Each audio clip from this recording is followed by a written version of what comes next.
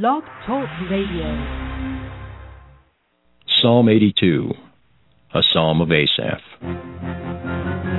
God standeth in the congregation of the mighty. He judgeth among the gods. How long will ye judge unjustly, and accept the persons of the wicked? Selah. Defend the poor and fatherless. Do justice to the afflicted and needy. Deliver the poor and needy. Rid them out of the hand of the wicked. They know not, neither will they understand. They walk on in darkness. All the foundations of the earth are out of course. I have said, Ye are gods, and all of you are children of the Most High.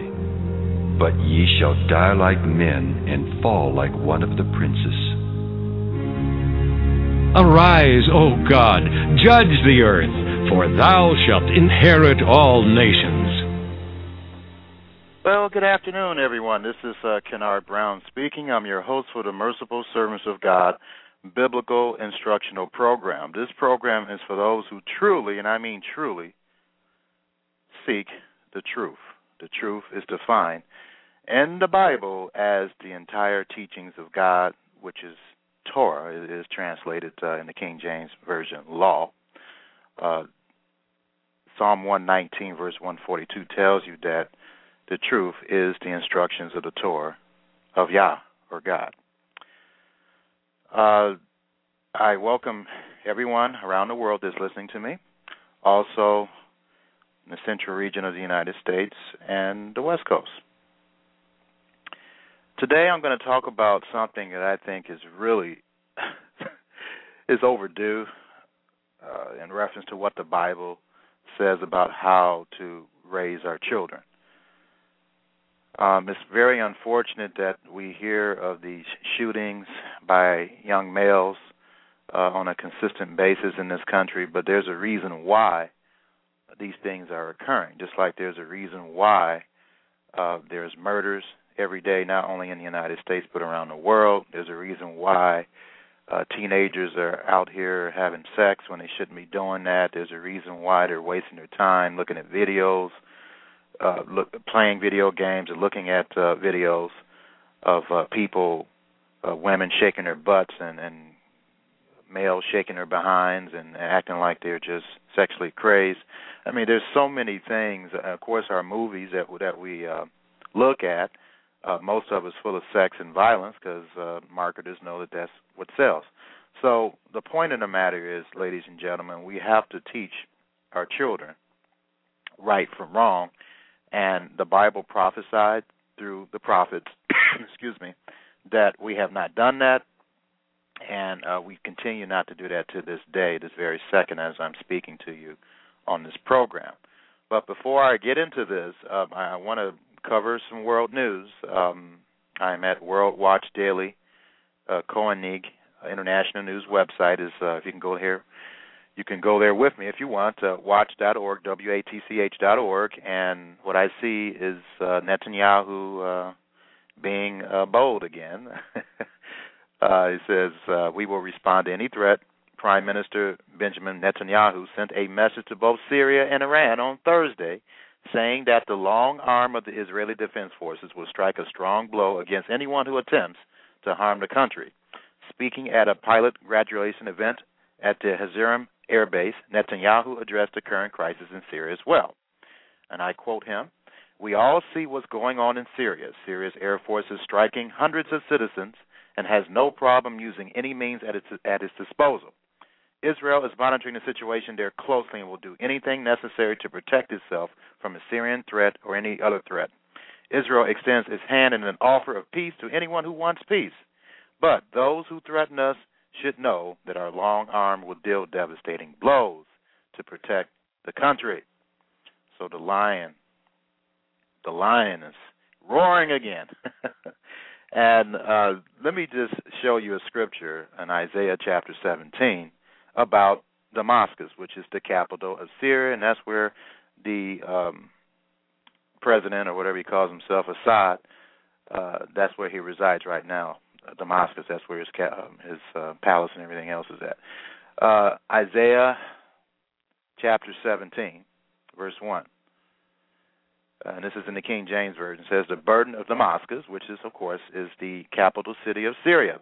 Behold, Damascus is taken away from a city, being it was added in italics in the King James Version. One thing I like about the King James is that it tells you what words were added. And sometimes the addition makes sense, sometimes it doesn't. In this case, it does make sense. From being a city, and it shall be a ruinous heap. So that prophecy, historians say, well, that happened already. Yes, in a sense, but this prophecy is saying that Damascus will no longer even be a city. Now, that hasn't happened yet, so we know that this must happen in the 21st century. So we need to take a look at this. It's interesting that Syria is in the news like it is, and so we need to pay attention to this and see when this prophecy will be fulfilled again, Damascus not being a city. So, what's the other headline here? UN envoy warns Syrian collapse threatens region, says conflict is becoming more and more sectarian. So here we go again with Syria in the news. It says Russia's Lavrov says the price of the opposition's demand for Assad's resignation would be the loss of more Syrian lives. Okay, so Syria right now is really biblically stirring up.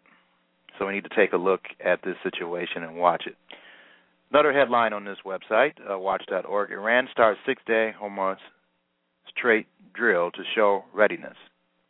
So Iran starts six-day Hormuz Strait drill to show readiness. So it says Iran's naval forces started a six-day military exercise around the Strait of Hormuz, a choke point for 20% of the world's traded oil, the official Islamic Republic news agency reported. The drill, which covers a large area extending to the Sea of Oman and the north of the Indian Ocean, is aimed at displaying the readiness of armed and naval forces to defend Iran's waterway and national interests, Iranian Navy Commander Habibollah Sariyari said today, according to IRNA. The exercise will involve testing defense and missile systems, combat vessels, and submarines. And here we go with the shenanigans in the United States in reference to the fiscal cliff. Senate leaders take final crack at fiscal crisis solution. Obama urges immediate action. President Obama and congressional leaders were preparing to make a last-ditch try for a deal, or at least a plan, to avert the imminent fiscal crisis with a high-stakes meeting scheduled at the White House for Friday afternoon, just days before the deadline in action. And I did look at CNN, and they're thinking that if they don't come up with some kind of resolution here, that they should be able to at least cause taxes on the middle class not to go up. So let's pray that that happens, because that's all we need is more taxes to be increased. And it says the meeting with Obama and the top four leaders on the Hill is their first since November 16th. The president has been pressing all sides to come together on a scaled-down package that can at least shield most Americans, as I just mentioned, from a tax hike beginning next week. So he did claim in his speech, because I looked at it on TV, he said that the Republicans and Democrats at least agreed that taxes should not be raised on the middle class. So let's hope that that's true, and let's hope that our taxes aren't raised. I don't need that, and I'm certain that many of you that are listening to me are middle class, and you don't need a tax hike. Actually, no one needs a tax hike. So we pay enough in taxes already. Well, anyway, let me take a look at this website, the economic collapse here. He says 16 things about 2013 that are really going to stink. And it says government dependents outnumber those with private sector jobs in 11 U.S. states. That's not good. Say goodbye to the good life. That's not good either. Agenda 21 is being rammed down the throats of local communities all over America. These are really good articles here to read here to find out what exactly is going on with our country. Unfortunately, the media, which is controlled by what is called the elite, the richest people in the world you don't see. They're behind the scenes, behind the president, behind the government, behind everyone that we think can have a great influence on things. But these individuals, the elite, they're behind the scenes working and influencing the president and other people. And they influence the media. And what I mean by media, ABC, CBS, Fox, and all these major television networks to say things and not to really give you the whole truth. And so what you have to do is go to websites like this, the Economic Collapse, watch.org, also Alex Jones' website, Infowars.com, Gerald Celente, to find the truth, the real truth about what's really going on in this country. And I implore you to take a look at these websites. I also look at this video called, it's a free video, you can get it on YouTube, it's called The Obama Deception. Also, The New World Order, research that. That was also done by Alex Jones. I forgot the individual that actually directed it, but Alex Jones actually helped him do it. The Invisible Empire, New World Order, that's the name of it. And there's so many other videos to look at to really educate yourself about what's really going on in this country. So I implore you to do that, and I implore you to really research and find out what's really going on in this country. Okay, so what we're going to do is talk about child rearing now. And I want to begin with a sobering statistic here on WebMD. It's www.web as in boy, m as in mother, d as in dog.com. This is from the Mental Health Center, Mental Illness in Children. It says nearly 5 million children in the United States have some type of serious mental illness, one that significantly interferes with daily life. In any given year, 20% of American children, that's 1 out of 5 children, will be diagnosed with a mental illness. Let me underscore that again. In any given year, 20% of American children will be diagnosed with a mental illness. The term mental illness is not entirely accurate because there are many physical factors, including brain chemistry, heredity, that might be involved in the development of a mental disorder. As such, many mental disorders can be effectively treated with medication, psychotherapy, type of counseling, or a combination of both. I would add also Bible instruction, but people don't look at the Bible as being the world's greatest psychology book. I do. So this is an issue. Our kids aren't thinking straight. A lot of them aren't thinking straight. And one of the major reasons why is the bombardment of all kinds of distractions that, unfortunately, parents allow their kids to look at, like MTV. MTV is an abominable. I remember when I used to look at it when I didn't know any better, when I was a teenager. It's I would not. I remember with my son. I wanted to prove to him that MTV was just horrible, and so I turned to MTV, and just as soon as I turned to MTV, they had some woman wearing a leotard, I think, and I think it's Victoria's Secrets, and just by turning into it, that's what we saw, and then after that, that was it. So I proved it to him. So MTV. Parents is a no-no. No one, not even an adult, should be looking at MTV. All MTV is soft porn, basically, in music form. That's what it is. There's really nothing you can learn from it. They have, other than how wicked this society is, they have a program on there also that kind of champions girls, teen moms. Like that's something that we should look up to, or something that we should be even interested in a positive way. That's just ridiculous. Of course, the cartoons aren't what they were when I was even back in the late 70s and early 80s when I was somewhat young, when I was very young. The cartoons back then were fun. Today, you have cartoons of characters with blockheads and triangle heads and acting crazy and stupid and saying all kinds of silly things. You have SpongeBob, some living sponge with wearing his drawers, so that promotes laziness. It's so many things. Then, of course, the pornography. Kids as early as 11 or 12 years old, they surf the internet and they find pornography. Through their iPhones, they're sending pictures, naked pictures of one another. I mean, I'm talking about this to let you be aware, if you're not, of what's going on here. Of course, even when I was young, I didn't know any better. I just want to stress that. My parents did the best they could, but they did not, and they would get very upset when I say this, but it's the truth. The Bible confirms this. Matter of fact, with most parents. Let me quote a scripture here, Jeremiah chapter 16, beginning in verse 19. It says, O Lord, my strength and my fortress and my refuge in the day of affliction, the Gentiles shall come unto thee from the ends of the earth and shall say, surely our fathers, which is our past generations, including our current family, have inherited lies, vanity, and things wherein there is no profit. So you can get angry at God about the statement that I made about my parents not inheriting lies. I inherited a few lies, but not as much as my parents, because Yah had mercy on me and he revealed himself to me, and my son has benefited from that, and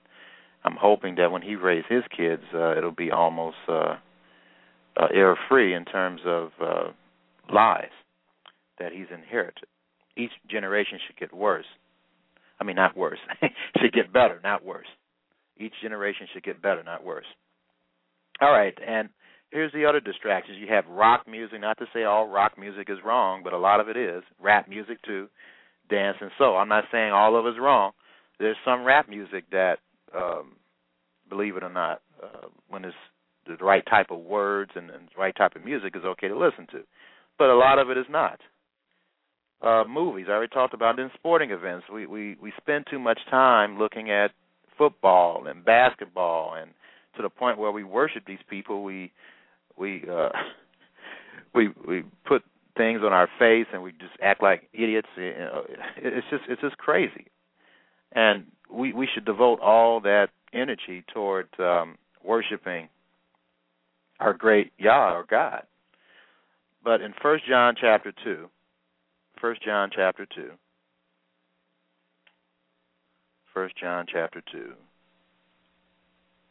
beginning in verse 15.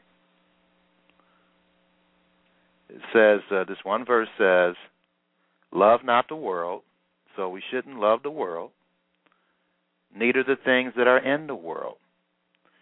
And that's what it's talking about. If any man love the world, the love of the Father is not in him. So I want you to understand this. If you love all these things that I mentioned, MTV, I'm talking about all the evil part. Now, MTV is nothing to me that's good about MTV.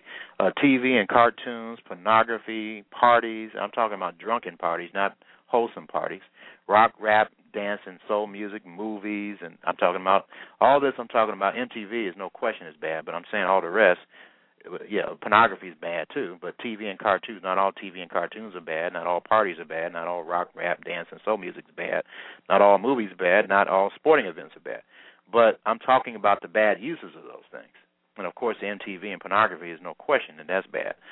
So in this verse, in verse 16, for all that is in the world, the lust of the flesh, and that's certainly pornography, and the lust of the eyes, that's looking at television, wasting your time looking at stupid stuff on television, and the pride of life, oh, I got this money and I'm going to spend it and do what I want, is not of the Father, but is of the world.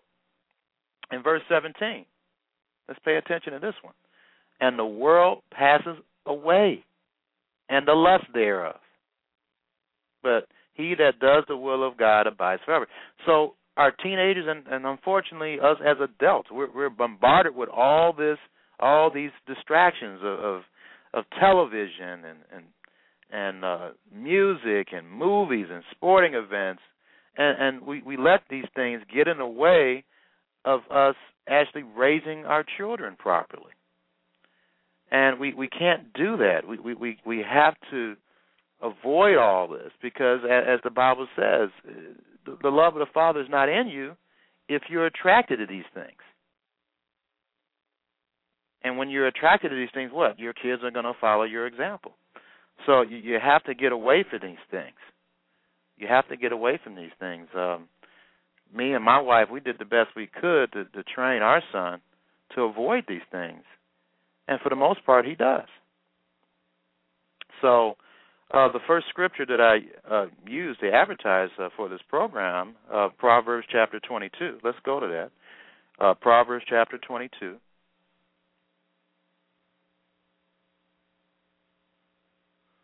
Proverbs chapter 22, beginning in verse 6.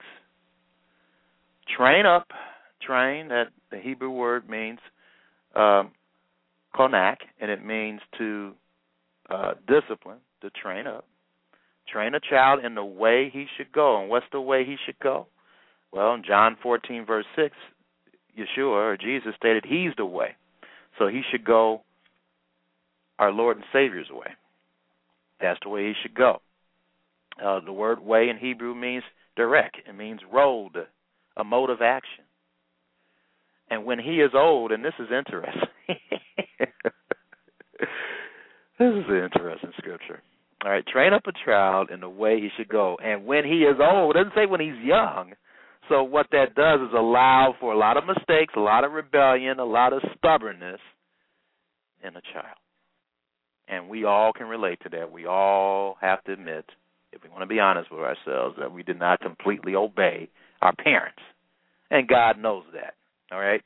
And he says, train up a child in the way he should go, and when he is old, when he's an aged man, he will not depart from it. So that's a promise you can go to the bank on. He won't depart from it. Now, this isn't guaranteeing that every person that is trained in the right way is going to unfortunately, go that right way. But the Hebrew word for depart means turn off, decline, okay? So he won't withdraw. In other words, he's going to always remember it. He's going to always remember it, all right? And he's not going to be he won't be turned off from it, all right? So that's what he's saying.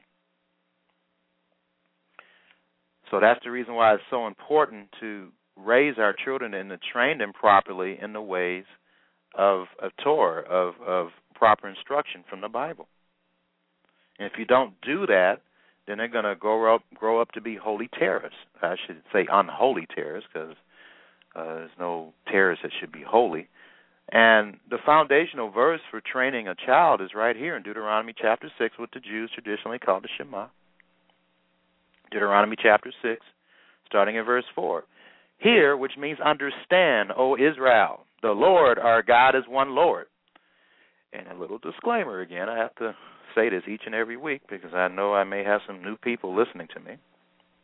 Israel is not just the Jews, folks. Israel is also the United States, the British Commonwealth of Peoples. British means covenant man. Brit means covenant. Ish means man in Hebrew. All right? Canada, the countries in northwestern Europe.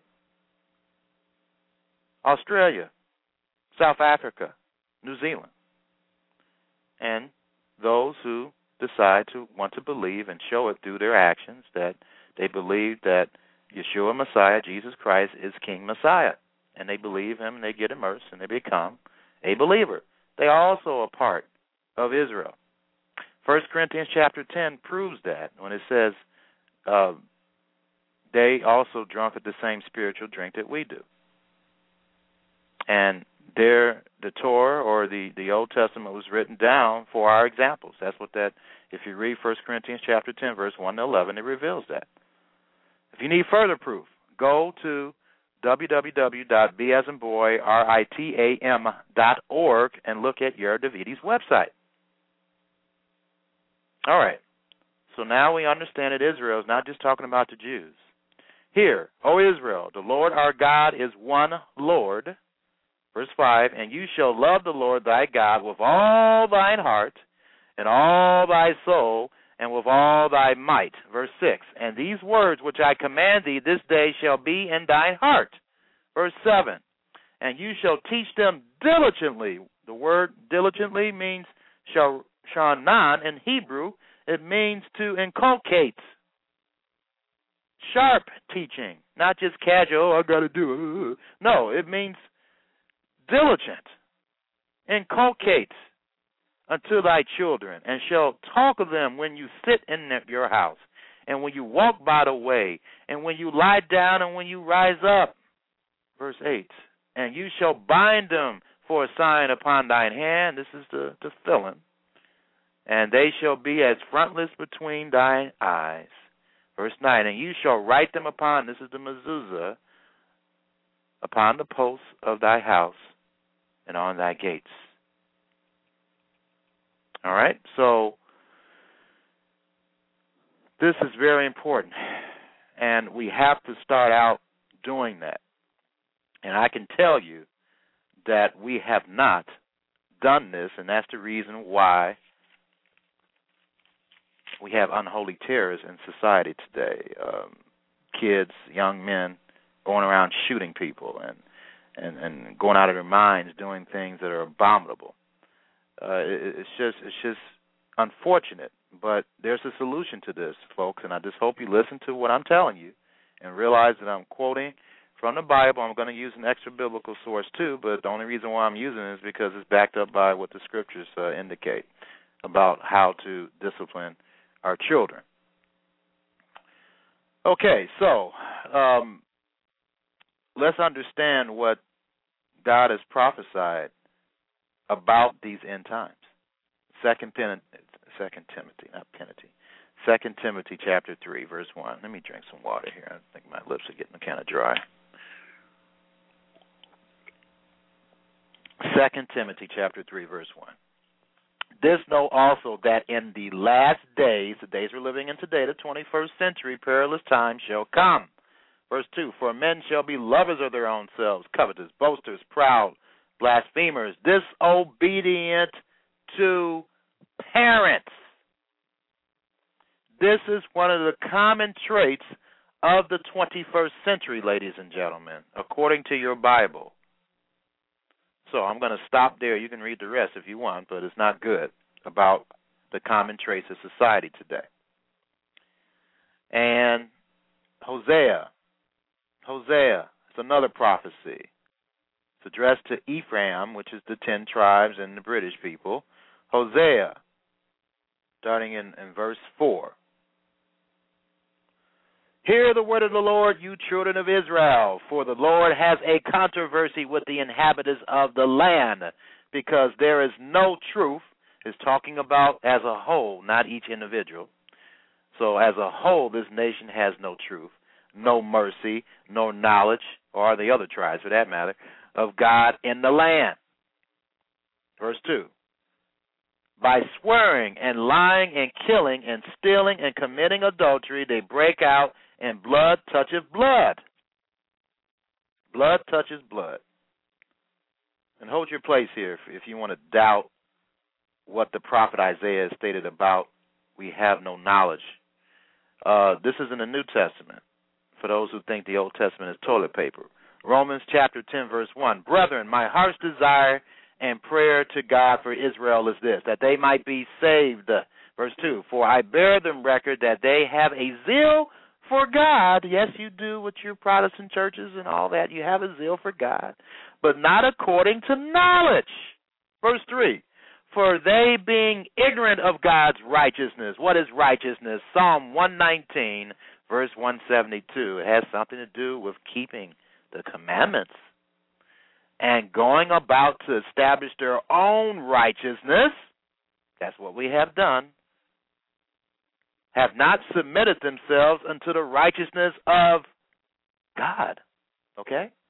And that's the kind of righteousness that we need to be submitting to. So that's what Hosea means when we have no knowledge of the land, because we make up our own knowledge outside of God. Verse 2. By swearing and lying and killing and stealing and committing adultery, they break out and blood toucheth blood. Whenever I think of abortions, We allow so many abortions. I think is almost up to 5 million since 1972 with the abominable Roe versus Wade ruling in the Supreme Court. Verse 6 here. My people are destroyed for lack of knowledge. Because you have rejected knowledge, I will also reject thee, that thou shalt have no priest or teacher to me, seeing you have forgotten the Torah, or the instructions of thy God. I will also forget thy children, which unfortunately he did when he allowed this, I think he was 20 years old, go around and shoot up all these poor kids. It's because of our sins that he has allowed that, ladies and gentlemen. Proverbs chapter 3. Proverbs chapter 3, beginning of verse 12. For whom the Lord loves, he corrects, even as a father, the son in whom he delights. So the Lord corrects adults, folks. He corrects me, and he corrects you, whether you realize it or not. He does correct you. So correction is biblical. Proverbs chapter 19, verse 18. Chasten, and that word chasten in original Hebrew means yasar. It means to instruct, to correct, punish thy son while there is hope. While there is hope. And let not thy soul spare for his crying. So, and I remember many times when my son, he would start crying. I didn't stand for that mess.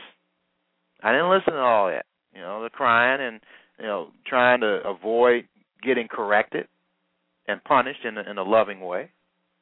The Bible tells you don't stand for that stuff. Proverbs chapter 22, verse 15.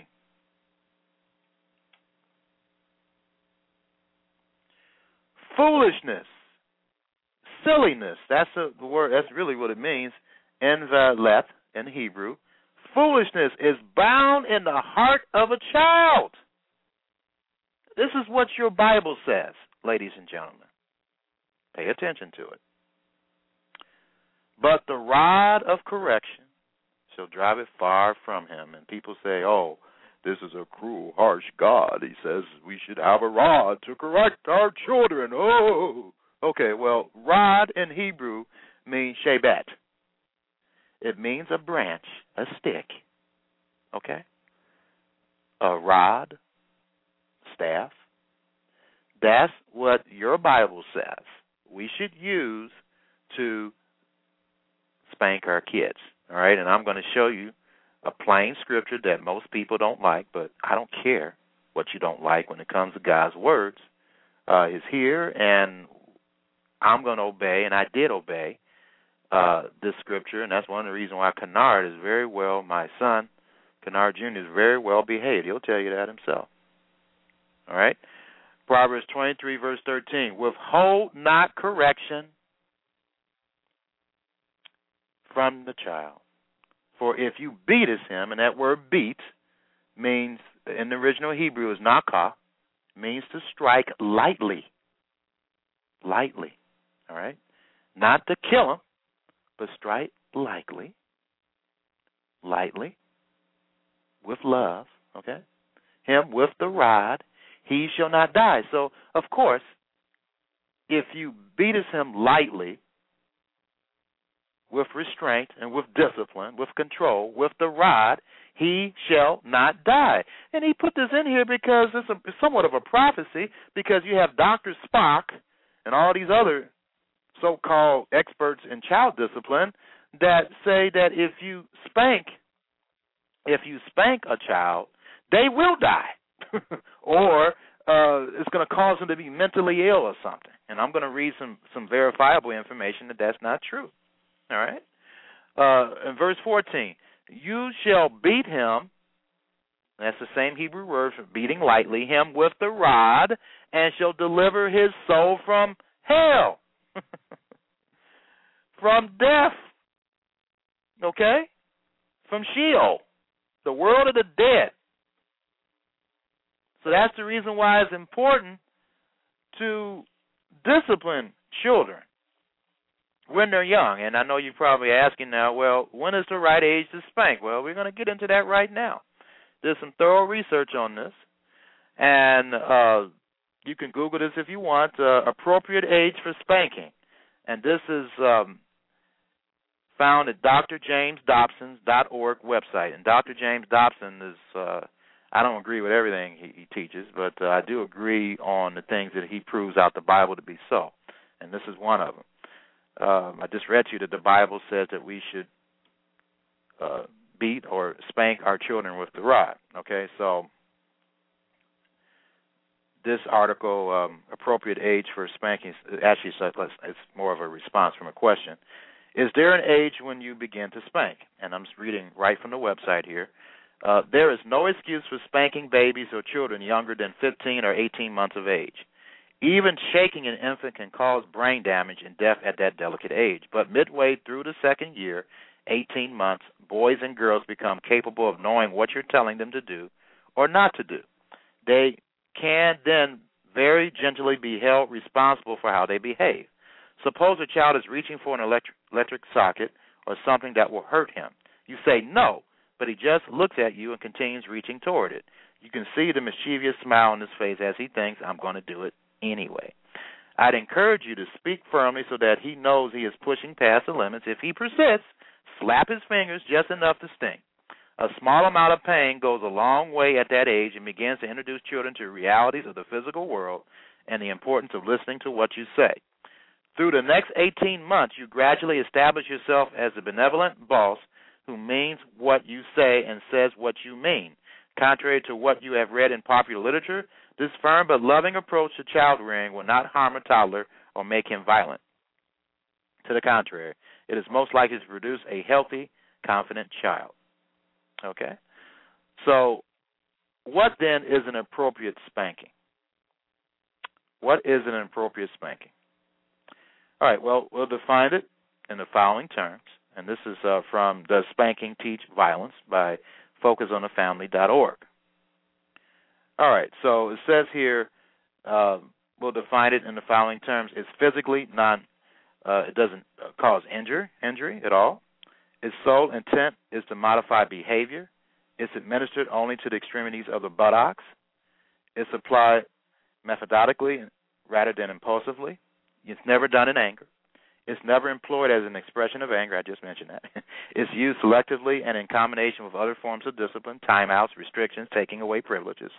It's rewarded as a last resort and reserved only for situations involving willful disobedience or defiance of authority. It takes place within the context of a loving parent-child relationship.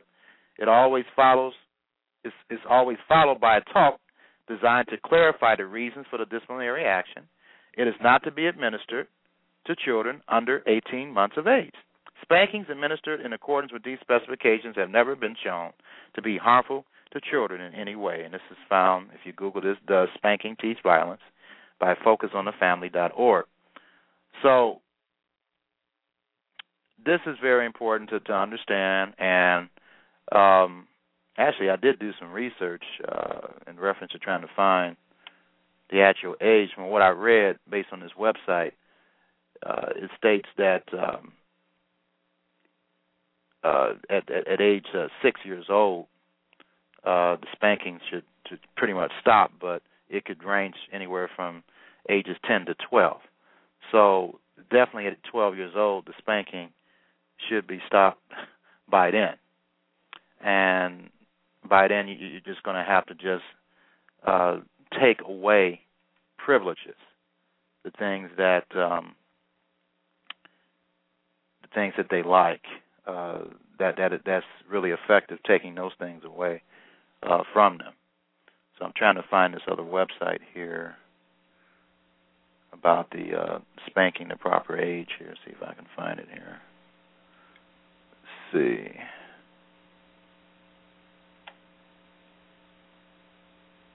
Here we go.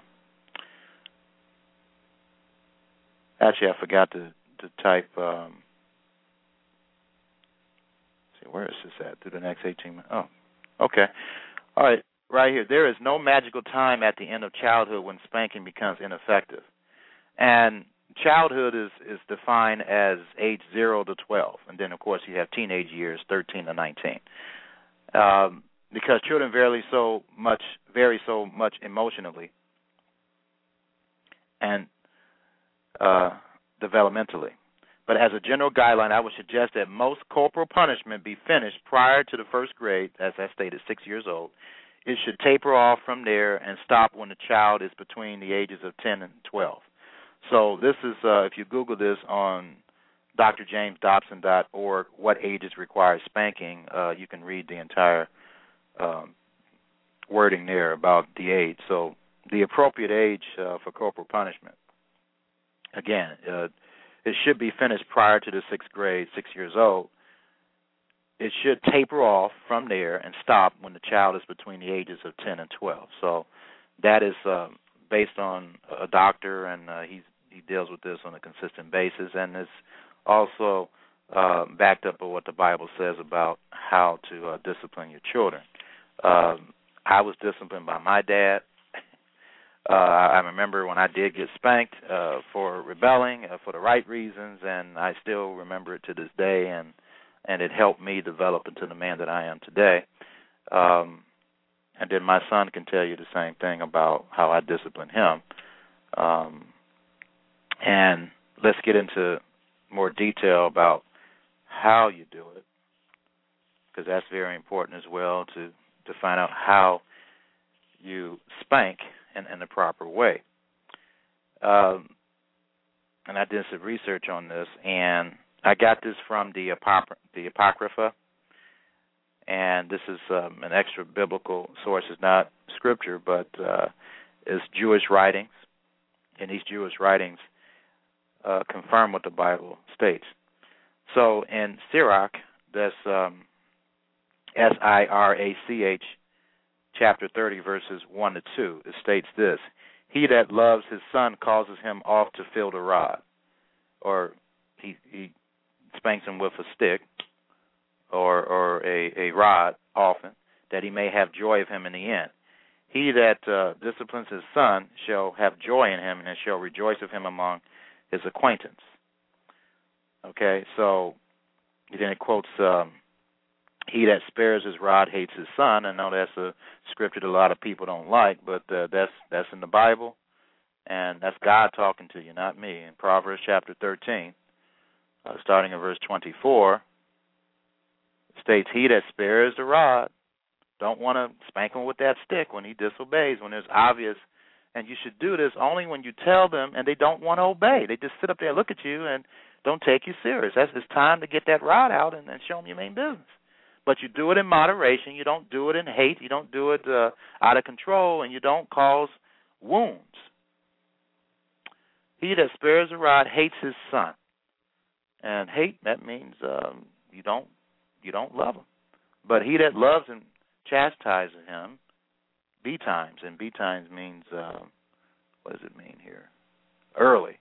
Okay, so and that's a good principle to understand in Ecclesiastes 8, because I see this. I've observed this in my ministry and in my life. Parents and their kids, and I notice this often, and they don't follow the scripture. It says, "Because sentence against an evil work is not executed speedily, therefore the heart of the sons of men is fully set in them to do evil." So you see somebody doing something, and you allow them to continue to do it, and you're saying over and over again, stop, and then continue to do it, it's going to be set in their hearts to do evil. And I see this throughout my life. I've seen this over the years, visiting people, how they have allowed their kids to just do what they want, and it's just sad to see. And I want to tell them, but I know they'll get upset at me or something, So I have to be very delicate in that situation, because I know people are very sensitive when it comes to their kids, and then when they do something wrong or it's obvious that let me give you an example. Me and my wife, we used to attend this small little congregation, and the parents were decent people, but their kids were like devils. I have to say, they were. They were like devils. And every time we went there, the kids would sass their parents, talk back to them. One of them said that they were stupid. I mean that was just every week, every Shabbat when we went there, and Sabbath, Shabbat is Hebrew for Sabbath. We experienced that, and then I tried to correct him lovingly, and then he threatened to kick my behind. Just because I was trying to correct him. So I know parents are very sensitive when it comes to that, but you should be very sensitive about making sure you teach your children the ways of God too. So it's just very, very sad that I have to see this at times. But anyway, let's quote another scripture here. Proverbs chapter 29 verse 15. The rod and reproof. So this is talking about a stick again, and reproof, and in Hebrew that means correcting. Give wisdom. So both give wisdom. But a child left to himself bring his mother to shame. So this is a powerful scripture, ladies and gentlemen. Your Bible says that occasional spanking on the buttocks and reproof give wisdom. All right, that's what it says. Both give wisdom. Now, in Sirach, the Apocrypha writings again, starting in verse 12 to 13, it states this: bow down his neck. That's a Jewish idiom to mean to humble your child, to humble him while he is young, and beat him on the sides while he is a child. So that's talking about, of course, the buttocks. Beat him on the sides while he is a child, that not he wax stubborn and be disobedient unto thee, and so bring sorrow to thine heart. So again, it's telling you to spank your child, particularly these boys, okay? Beat him on the sides while he is a child, that not he wax stubborn. And I would suggest if your daughter gets out of hand that you have your wife do it. As if I had me a daughter, I don't think I would ever spank my daughter when I have my wife there to do it. Okay, so that's just a little suggestion that I have there. Now, of course, if you're just a single parent, you're going to have to just do the best. What I would suggest you do, you use half the strength you would use with your boy. But anyway, that he was waxed, and then also when you spank, make sure that your daughter has her panties on and your son has his underwear on as well, okay? And do it very gently. Do it until they get the point, and then hug them and say, hey, I love you. I'm sorry that I had to do this, but I had to do it to help you to understand you should not talk back to me or whatever the infraction was, okay, or whatever the rebellion was, and tell them there's a reason why you did it. And even show them the scriptures that commands you to do it. But anyway, that he was wax stubborn and be disobedient to thee, and so bring. So if you don't do this, this is what's going to happen, and that's why we're raising holy terrors today, unholy terrors rather, and the Bible proves this. You go to Isaiah chapter 3. Isaiah chapter 3, verse 12. As for my people, children are their oppressors. Why are they their oppressors? Because they're not being disciplined properly. The rod is being spared, and women rule over them. O my people, they which lead thee cause thee to err and destroy the way of thy paths. And it's Isaiah chapter 3, verse 12. Isaiah chapter 3. There's a reason why society is the way it is. It begins in the home. The training begins in the home, and society is affected by how parents raise their children. We have a wicked society because most parents aren't raising their children in the ways of God. We are taught in this country, oh, spare the rod. Oh, you're going to kill. I just read you some information from verifiable sources. And when those sources are backed up from the Bible, which is the foundation of all knowledge, it must be true. It must be true. So I'm just pleading with you to listen to what I'm telling you here. And if you do, then you're going to be a major contributor toward reversing this trend of not raising our children properly. and not spanking them when we need to. Proverbs chapter 29, verse 19. A servant will not be corrected by words. And your children have certainly served you. They should be, okay? Jesus says he serves his Father, okay? A servant will not be corrected by words, for though he understand, he will not answer. And believe me, I understand that one pretty well. Words just don't do it. Action does it. And people say, hey, I just talked to him. Talking does not work, folks. It does not work in most cases. It does not. You've got to do something. You have to do something to get these kids to understand that you mean business. You have to do something to get these kids to realize that you mean business. And force always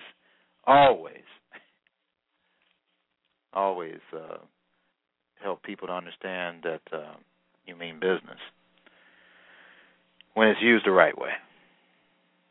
So let me go over again how you should spank, folks. It should not cause injury. It may be a little, redness, okay, but it shouldn't cause any injury. Its sole intent is to modify behavior. It's administered only to the extremities of the buttocks. Okay, only to the buttocks, I should say. It's applied methodically rather than impulsively, very gently, with care and love. It's never employed as an expression of anger. It's used selectively and in combination with other forms of discipline, timeouts, restrictions, taking away privileges. It's regarded as a last resort. If your child, he's between those ages I told you about, 0 and 12, actually you shouldn't start at age 0, as I mentioned, past 18 months. That's when it should start. And if they are just totally rebellious and just sitting there in a corner and you're telling them to do something and they just got a little wicked smirk on their face, that's the time to spank. That's the time to spank. It takes place within the context of a loving parent-child relationship. It's always followed by a talk designed to clarify the reasons for the disciplinary action. It is, please underscore this, it is not to be administered to children under 18 months of age. And spankings administered in accordance with these specifications have never been shown to be harmful to children in any way. Okay? And this is from the source, focusonthefamily.org, Does Spanking Teach Violence?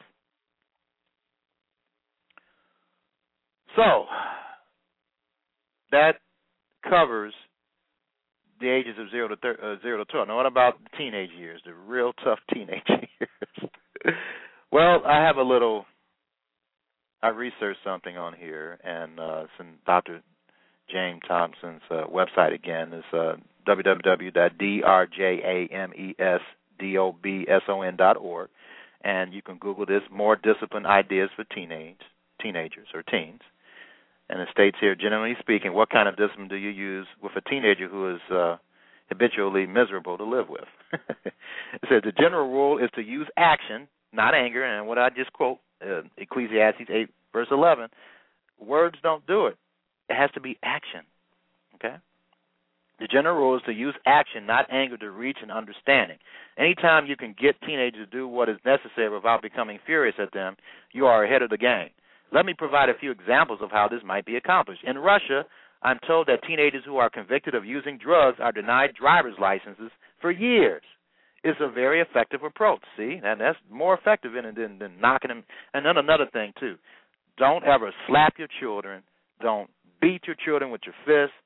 Don't do any of that. That is totally against the Bible.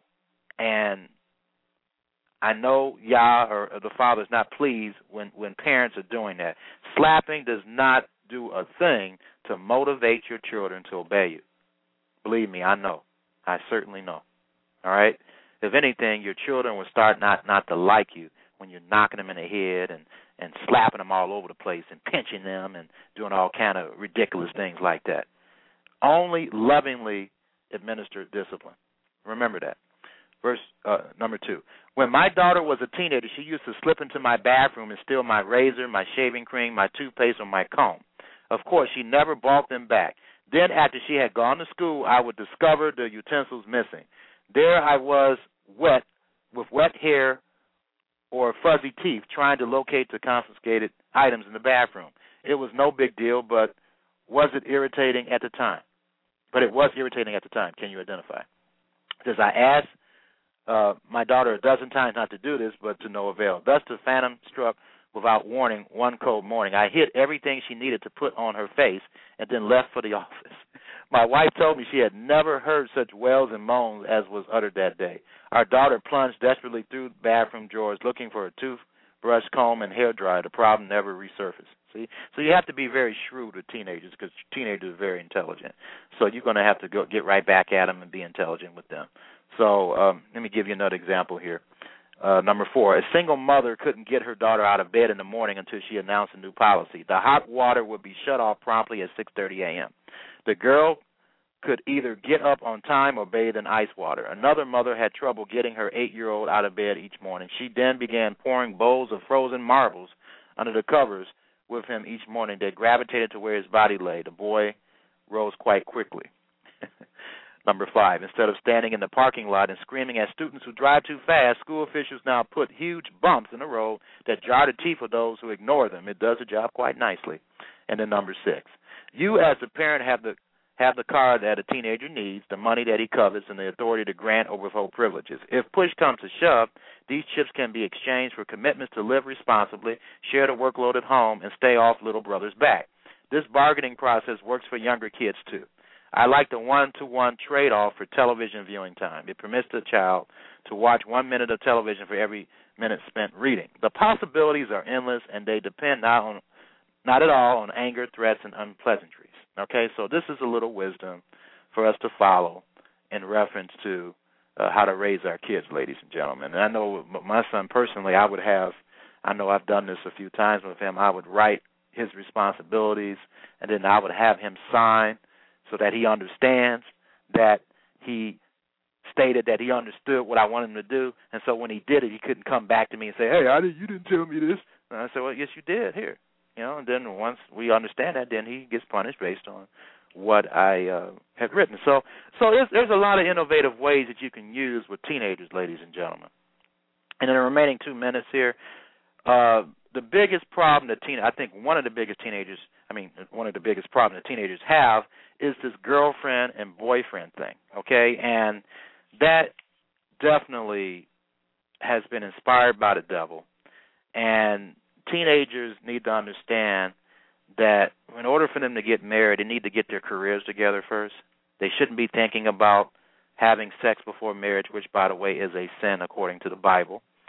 And they should not have their minds on kissing and having sex. But unfortunately, most teenagers, definitely because of MTV and all the other influences, do. So I don't have too much time here to go into detail about teenagers and how they should approach dating and marriage. I will talk about this. I think I'll go ahead and talk about this next week and go into detail about how teenagers should have a healthy view about dating and marriage and what dating is all about and so forth, because it's very important for teenagers to understand this. And then in a later program, I'm going to also talk about the proper way to prepare for marriage as well.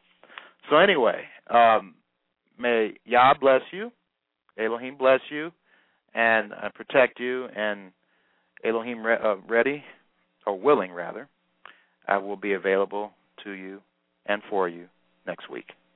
Shalom. Peace. Malachi chapter 4. For behold, the day cometh that shall burn as an oven, and all the proud, yea, and all that do wickedly shall be stubble. And the day that cometh shall burn them up, saith the Lord of hosts, that it shall leave them neither root nor branch. But unto you that fear my name shall the Son of Righteousness arise with healing in his wings, and ye shall go forth and grow up as calves of the stall. And ye shall tread down the wicked, for they shall be ashes under the soles of your feet in the day that I shall do this, saith the Lord of hosts. Remember ye the law of Moses my servant, which I commanded unto him in Horeb for all Israel, with the statutes and judgments. Behold, I will send you Elijah the prophet before the coming of the great and dreadful day of the Lord. And he shall turn the heart of the fathers to the children, and the heart of the children to their fathers, lest I come and smite the earth with a curse.